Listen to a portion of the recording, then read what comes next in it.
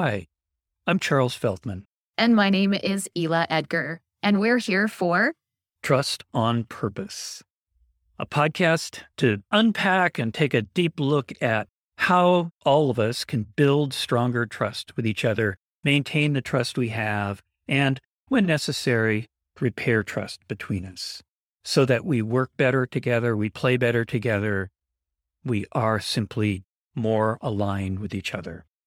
Today, we want to take a look at a topic that people don't often think about with regard to trust, but turns out is really pretty important.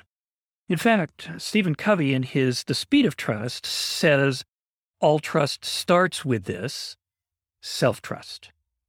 How do we trust ourselves? To what extent? In what ways are we failing to trust ourselves? A whole bunch of questions that we have here.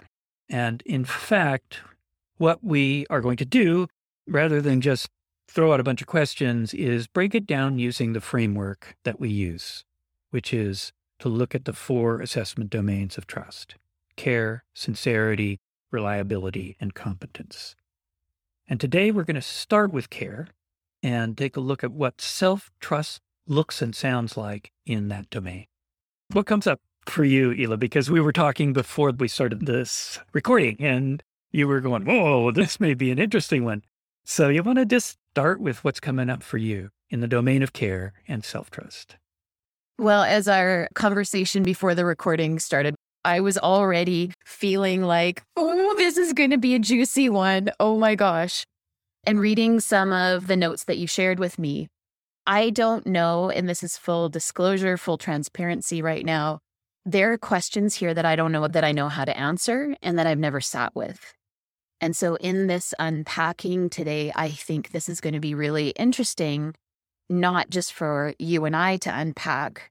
I'm already having ahas in my brain, and I'm pretty sure that our lovely, amazing listeners are also going to have some things to chew on. I don't think we often pause to assess or sit with or consider what our relationship is with self-trust. So I'm a little antsy and a little scared at the same time. Yeah. And when we think about the definition that we use or the way we describe trust in the domain of care, it's really about, do you have my interests in mind as well as your own when you make decisions and act?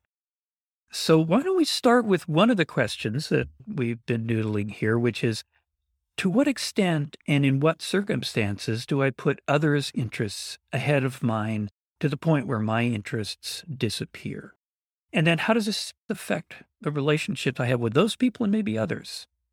I'm really glad in this moment that people can't see us, because I'm very sure that my facial responses right now are like... They're priceless, actually. Even seeing myself, I'm like, oh my gosh, Ela, just calm down. Do you know what?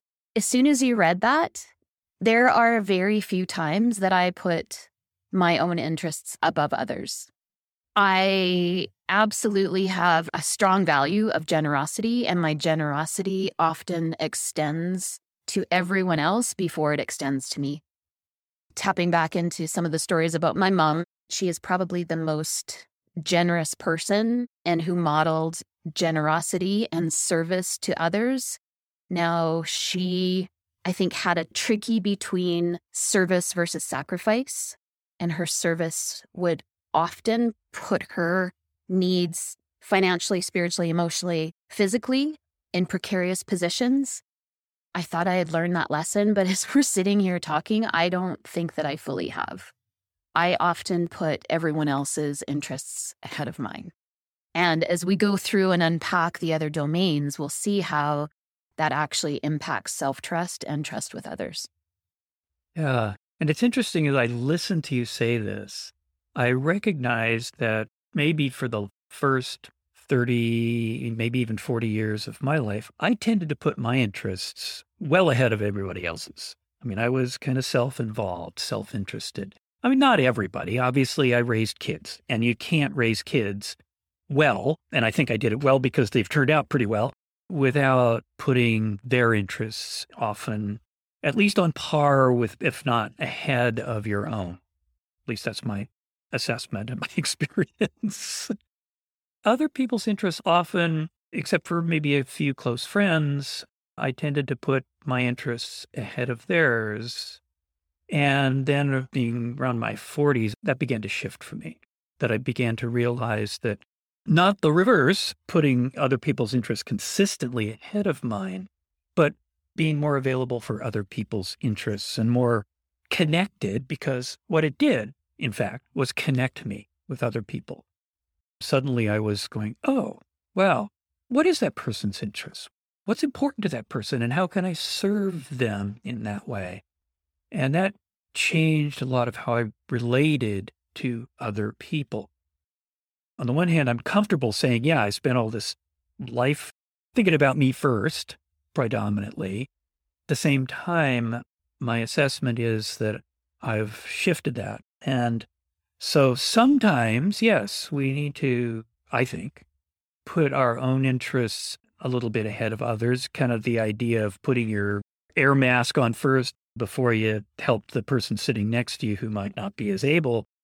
We have to have the energy, the resources, and so on to be able to help that other person. And if our well's running dry, we can't. And at the same time, for me, it's been a journey of learning to connect with other people and really understand what their concerns and interests are so that I can support their interests. This is a tiny segue. It's funny that you use the oxygen mask analogy here. I worked for WestJet. People that are Canadian will know who that airline is. Maybe you guys not so much. But in my time there, I got to go to a transportation safety facility in Oklahoma. And I sat in an oxygen deprivation chamber. So they have you sit in there. They give you a clipboard that tells you a number of questions. You look at the questions and think, oh my gosh, this is so easy. You have to sign your name. There's a very simple math question and then another question that we had to answer. They said, we're going to close the door and we're going to start to decrease the oxygen. And when we tell you, we want you to answer the questions. And when we tell you to take a breath and take that first suck of oxygen, look at your clipboard and tell us what you see. Again, we're thinking this is so easy. I don't know what the big deal is until, and I'm actually doing this, you take that big suck of oxygen and you look down at your clipboard and you realize how completely out of it you were. Mm-hmm. My signature line went, up the page. I didn't answer the math question, and I don't even remember what the third one was. So I think, as it relates back to self-trust, we're often operating in transparency, right? It's not even clear to us. And so this is an invitation to take that big suck of oxygen and start to look at things that we haven't looked at before, but also from a place of care, compassion, and curiosity. Yeah. So taking that from your perspective, growing up as the person who pretty much automatically put other people's needs ahead of yours. In other words, you were helping everybody else in the plane put their mask on until you fell over dead. So often I hear that from my clients. And interestingly, I'm going to inject this in here, but particularly women. Yep. I think to a great extent, women are raised, socialized to put other people's interests first. Men tend to be, and I'm not using this as an excuse for the first 35, 40 years of my life, but men tend to be socialized to put our interests first. And I think what we're thinking about here, what we're aiming at really is in terms of self-trust and care, how can I trust that I am putting interests in general on par? How can I trust that I'm taking care of myself to the extent that I also can take care of others? Or in a way, what are my values around taking care of others? I was holding my breath again. And actually, this is hitting me really big right now. And that I don't know that I know how to do that. Whew, okay, I have to breathe. Yeah, I get it. Here's another question in the domain of care. And when we talk about trusting someone else in the domain of care, we're asking ourselves, to what extent do they treat me with compassion, with empathy? Do they give me the benefit of the doubt when it's appropriate? turning that around, do I treat myself with compassion? Or if not, where might I be failing to do this? In my brain, I think that I do. I know that in my body, I don't feel that. It makes logical sense. Of course, I'm going to be compassionate with myself. Of course. And then there's a bit of, well, Ela, look what you do for a living.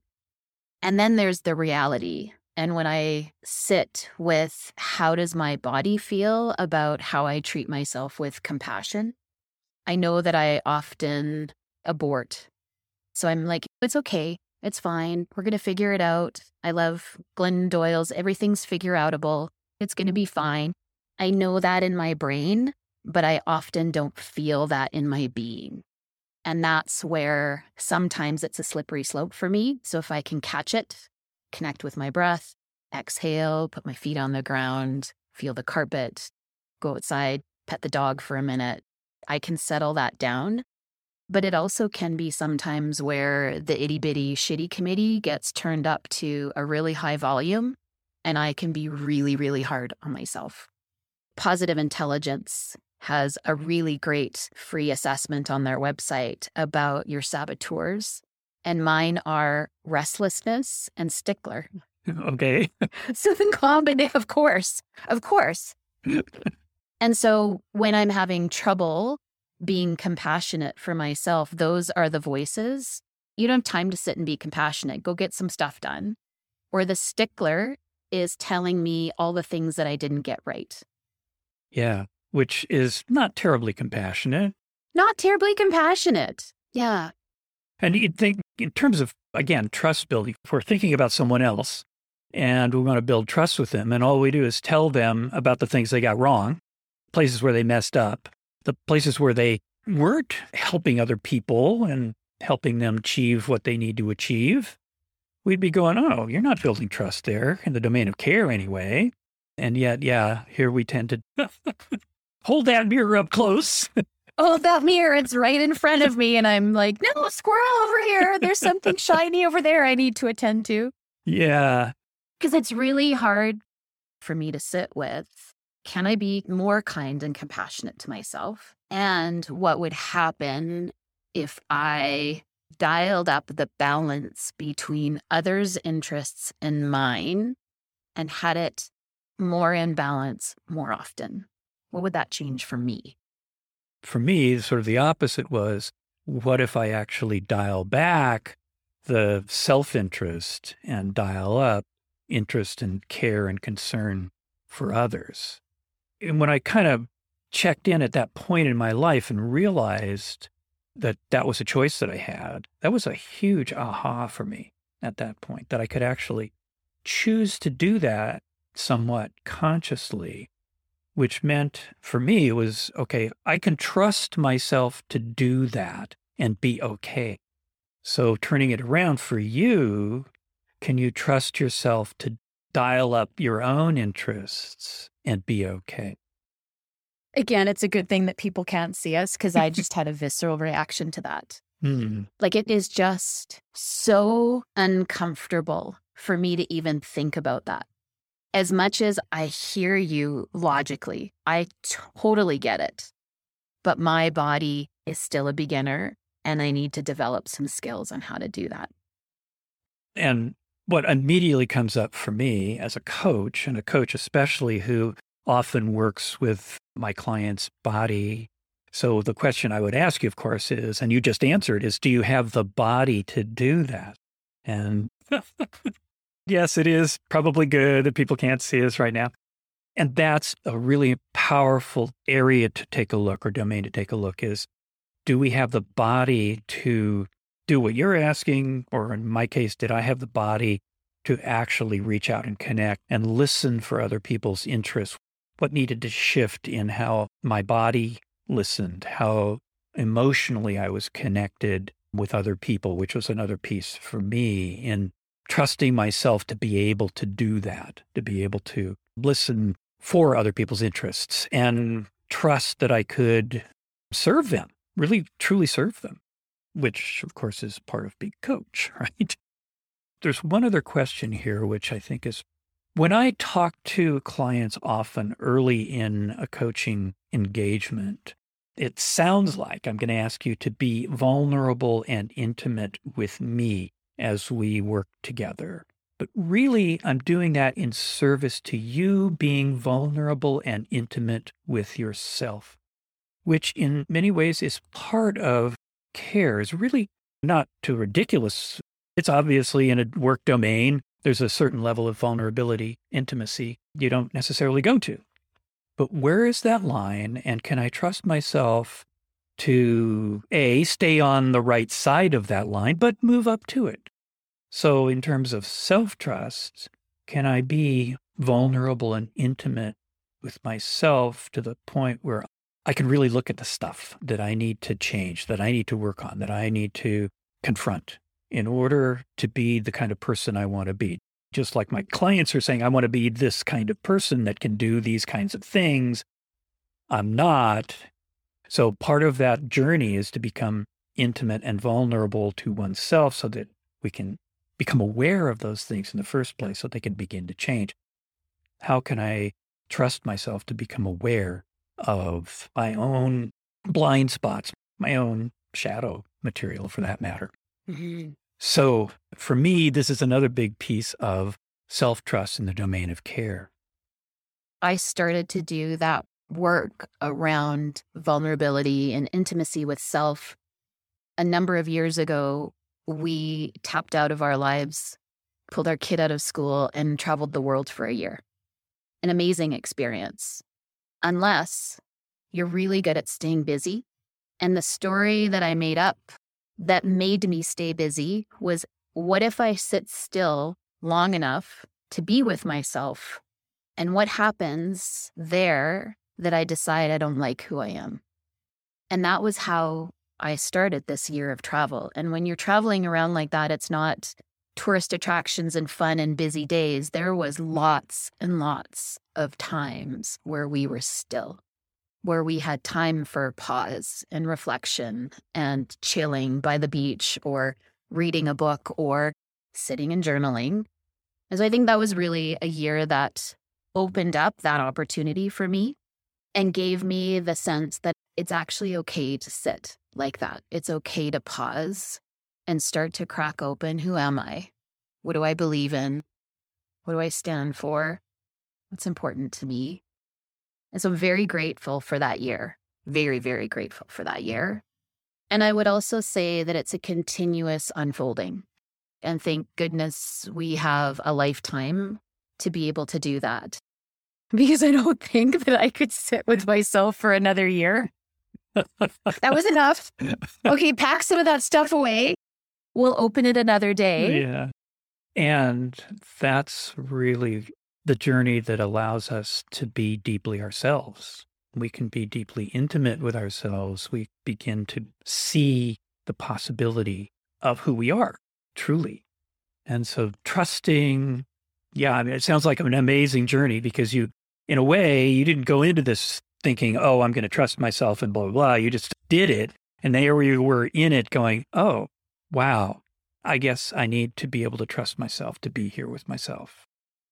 I think for me, part of that process and the behaviors of building trust with myself in the domain of care have included taking time to be silent with myself, doing silent retreats, doing things where I intentionally took away distractions and had to just be with myself, but also not just sit with myself, but write about or journal. Or I'm not a big journaler, but I can sit with myself and ask questions and talk through and feel through different things and figure out, oh my, oh, that's how I've been showing up all these years.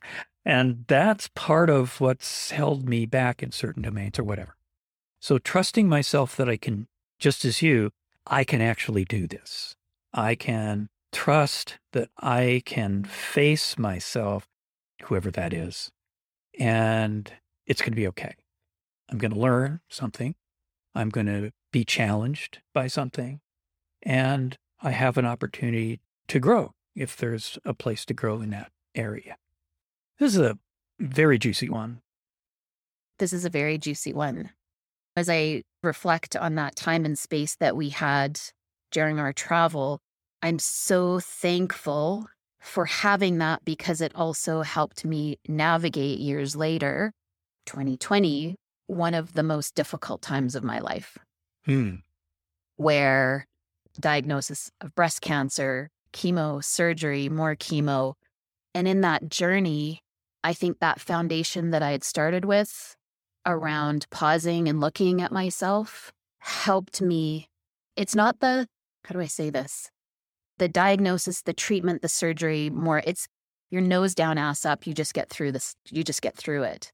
But it's after the fact where that further introspection, compassion, and a deeper look at not only what have I been through, but who do I continue to want to be more intentionally, right? And so there's a lot of stuff that I think I've let go of in the last year because it just doesn't matter anymore. It doesn't matter anymore. And I definitely don't wish for others to go through a serious health situation to get there. But I think so many of us at some point have to hit some sort of mirror that it's right there in your face. Look at it now, or I will bring it back for you to look at it another way. And the invitation is, can you just try a little bit? That brings up a couple of things. One, a little while ago, you said, yeah, we could take a look at some of this later on. And that may not actually be so. And you and I both know this through our own journeys with cancer. But there's something else that just occurred to me in terms of putting our interests ahead or other people's interests ahead of whatever. I'll talk about it in my own frame, putting my interests ahead of others at certain points in my life. At the bottom of that, I have to ask myself, whose interests, when I look at myself, whose interests am I talking about? Mm-hmm. Who is here that has certain interests, not others? And who is it from the other side who has certain interests? The way I originally framed these questions is highest and best interests, not just interests, but highest and best interests. And to a great extent, I think that's kind of the key. What are my highest and best interests that I am holding? And when I take a look at that, part of that is being part of this human journey, not just me, but all of us together, being an integral part of that, and not just the human journey, but all of it around us. And so to what extent can I trust that there's something beyond just this self-constructed self, if you will, that I imagine myself to be? And I know I'm kind of getting out into the esoteric here a little bit. And I think that's, again, part of my own journey has been to connect with that over time. What is the bigger self? And trusting myself to that bigger self, even when my smaller self, which includes your itty bitty shitty committee and various other characters, internal characters who all tend to clamor for their interests. Can I trust myself to something larger, a larger purpose, a larger beingness? That, I think, is for me, to a great extent, the heart of trusting myself in the domain of care, or self-trust in the domain of care. What self am I trusting? I love how you just said that. Thank you for that. And that was just emerging in the moment. There was no forethought to that to any great extent. It just was triggered by what you were saying. A good friend of mine told me once, imagine that these voices, the committee that's in our head, that they actually all have a role and that there's a voice to listen to. It's not that they're in the driver's seat, but is there something to listen to? And can we thank them for their care and their service and dial down the volume? And by dialing down the volume on these number of characters, juicy and spicy and mischievous and rebelliousness as they are, that we start to create a habit or an ability or a skill to listen deeper and to get out of the transactional busyness of our heads, sometimes our hearts, and actually connect with our soul. Yes. And again, that brings me right back to what are the behaviors when we're talking about building trust with other people? What are the behaviors that others typically tend to assess as behaviors in the trustworthiness in the domain of care? And one of them is listening and really listening. What I talk about is generous listening, where I set aside the judgments and listen to what's there. And so in a way, self-trust in the domain of care is about exactly that, being able to really listen deeply to what this bigger self has to say. My body and my emotions, what all of that has to say in the context of what is this bigger self? What am I living in? What's this larger being that I'm here as an expression of? There's a piece of me that still is uncertain about what that might be. I think sometimes I try to make it fit in my head so that I have an image and I have a path and I have clarity. And that's not always what's necessary. Actually, for me, it's often what's not necessary is to be able to trust that if I continue to show up every day from a place of care and compassion for self, for others, if I am intentional about the behaviors that I show up with in relationships, if I live more in integrity of my values and less of the slippery slope that takes me into trouble land, that's what I need to trust. That's what I need to lean into, and that the picture or the end, it's not about that. Yeah. I'm coming back to when I work with clients in the domain of trust and we talk about care and all of that. There's listening and there's also curiosity, the emotion, the mindset of curiosity. And can I trust myself to really be open and curious, not only with myself, but other people? And what does that mean to be open and curious and to set my judgments aside? So as I listen to myself, as I listen to other people, it's a whole different way of connecting and not have to have it figured out ahead of time. When we coach, as you know, I make assessments about what might be going on, and I have to at the same time hold the space open so that I can ask my client and be proven wrong, and that's fine. It's when I think that I'm right that I'm not in good territory. So once I start going there, I can't trust myself to coach anymore because I'm no longer caring about my client. I'm caring about what I think and being right. And who doesn't want to be right? Sometimes it feels pretty damn good. It sure does. Sometimes it does. Yeah. And it's not going to serve my client and ultimately not going to serve me. Yeah. I feel like we might need a part 2 of this conversation just talking about the domain of care and self-trust. I think there's a lot more here that we just barely scratched the surface.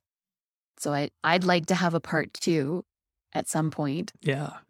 I need to sit with this and unpack some of what came up for me. This was actually probably exactly what I needed today, and an invitation to sit with and be with how can I dial up that compassion for myself a little bit more, but also be curious about how to put the self-interests and others' interests in a more balanced place more often.